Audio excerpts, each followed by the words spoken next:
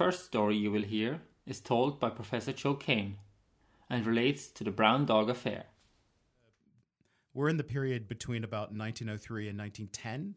The Brown Dog Affair begins at a lecture, and what happens is some demonstrations involve vivisecting dogs. So it's dissecting live dogs that are under anesthesia. Now, that's a heavily regulated practice.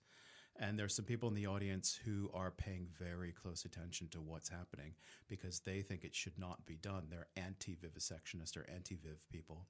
So between about 1900 and 1910, you get a big public argument about whether or not vivisection, the cutting up of living animals for research, was a good idea.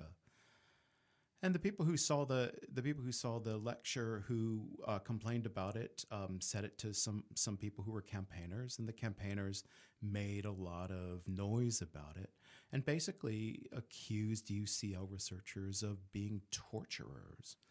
Not surprisingly, the UCL people got angry about that. Launched a libel trial. You libeled me. You destroyed my character. You've affected my reputation. And in 1903, there's a big court trial about libel, about whether or not calling a UCL researcher a torturer was really the thing to do. And court trials go on, and there's a lot of detail, but the basic story is the judge found, yes, the people who complained about the research, they libeled the researchers. And you can win the battle and lose the war, and I think that's what happened in this particular case, that the scientists who sued for libel to protect their character, they won the battle, they won the court battle, but they lost the war. They lost the PR war. They lost the broader public argument, because as soon as the people lost and were fined, well, they raised money, and the way they raised money was just like nowadays, and there was a lot of money left over. So what do you do with the leftover money? They made a statue to defend their point of view, and that's the beginning of the famous Brown Dog statue.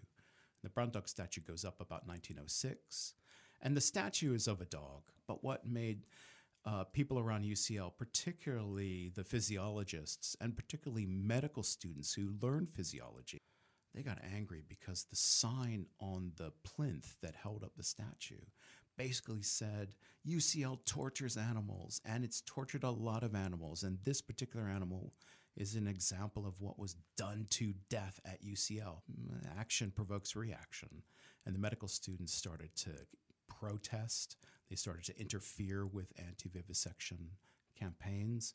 Moving into 1907, riots were going on whenever the students didn't have a lot of exams to take, a lot of work to do, and they marched to Battersea, which is where the statue was put up. And they threatened to tear it down. They threatened to vandalize it and all that kind of thing. It got so bad. There were so many complaints. There was so much activity around it. The police had to guard the thing 24 hours a day. And if you can imagine, what statue needs police protection? And at one point, a couple of years down the road, the local council said, look, enough is enough. This is a bit crazy. Finally, in a slick and quick move, the local council decided to get rid of the statue. And in 1910, the Brown Dog statue disappears from the location where it was put.